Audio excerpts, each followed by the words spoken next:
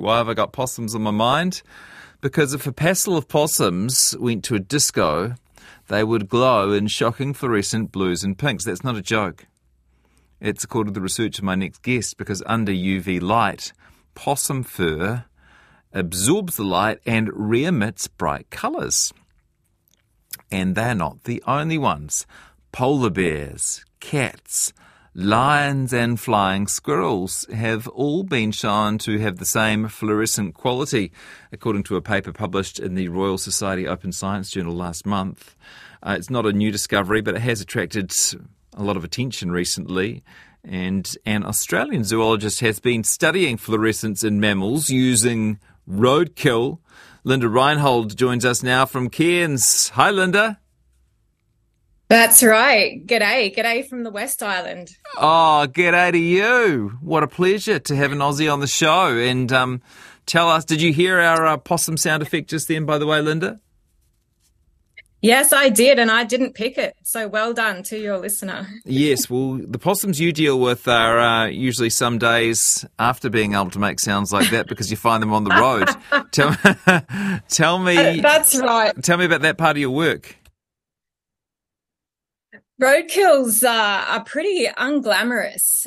It would have been nice to do research in a air-conditioned splendor in a museum with a cafe around the corner, but unfortunately that doesn't always work out, and you need the fur to be fresh because fluorescence is quite intangible. It can fade out really, really quickly. It only takes 2 minutes of sunlight to fade it out. When we're talking about the pink fluorescence, or even in indoor lighting, it'll fade out just in a few hours. So you can't keep it unless you keep it in the dark and you haven't treated it with any preservatives. So looking for roadkills, the best time is usually in the pre-dawn. So the roads kind of had all night to collect its kills, but before the sun hits it.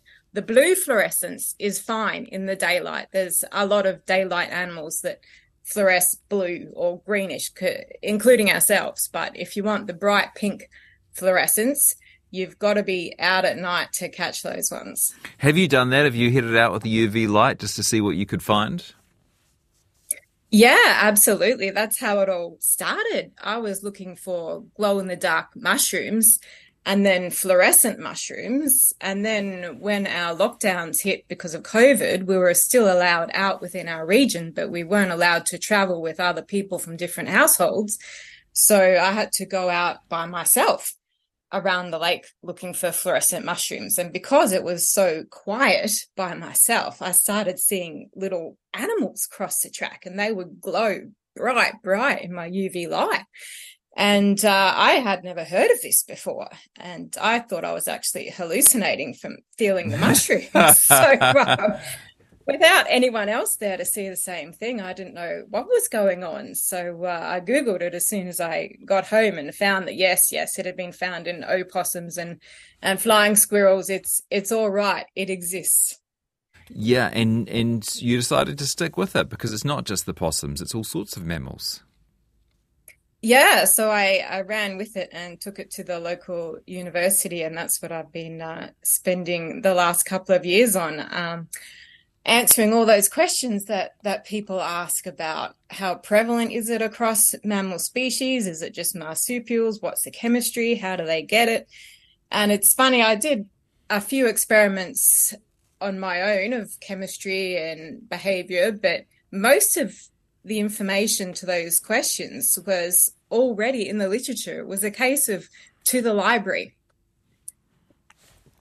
So what have you discovered in your travels? What are you most excited about?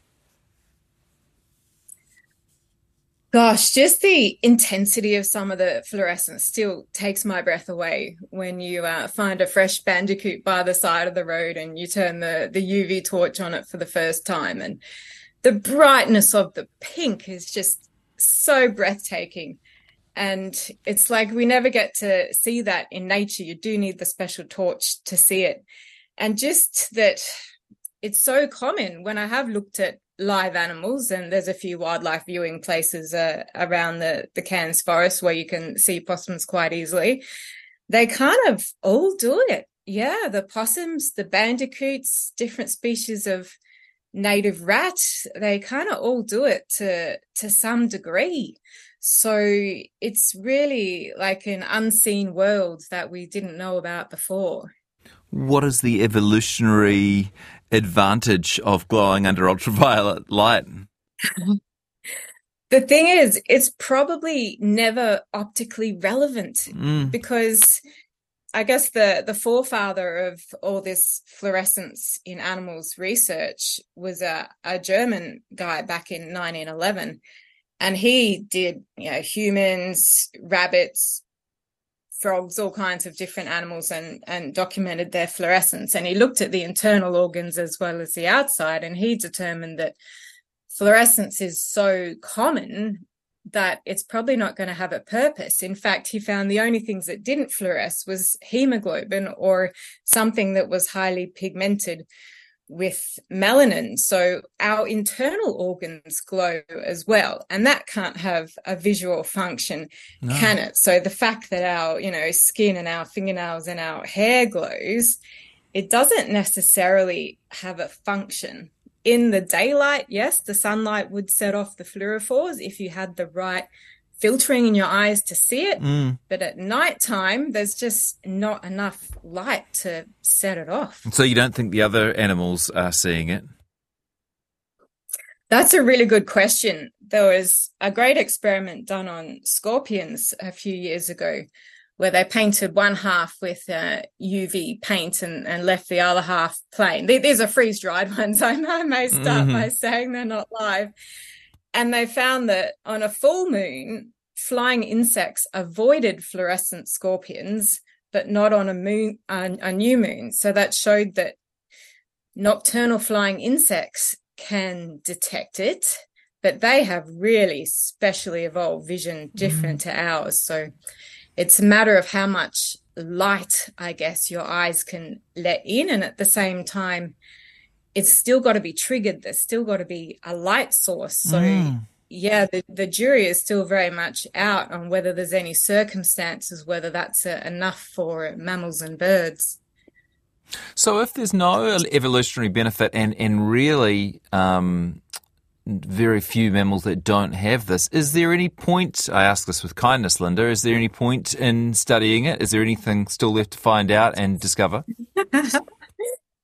That's another good question. Yeah, the whole field of study may be entirely obsolete. But you're sticking with it. It may have no visual relevance. And there's 20 different amino acids in hair. There's lots of different little molecules that are in our hair and in our fur. And we don't know exactly the purpose of each and every one, whether they contribute to elasticity or whatever. But the only kind of new avenue I can come up with is maybe a fluorescent coat is the same as a healthy coat. You know how people look at an animal and say, oh, it's got a shiny coat, it's healthy?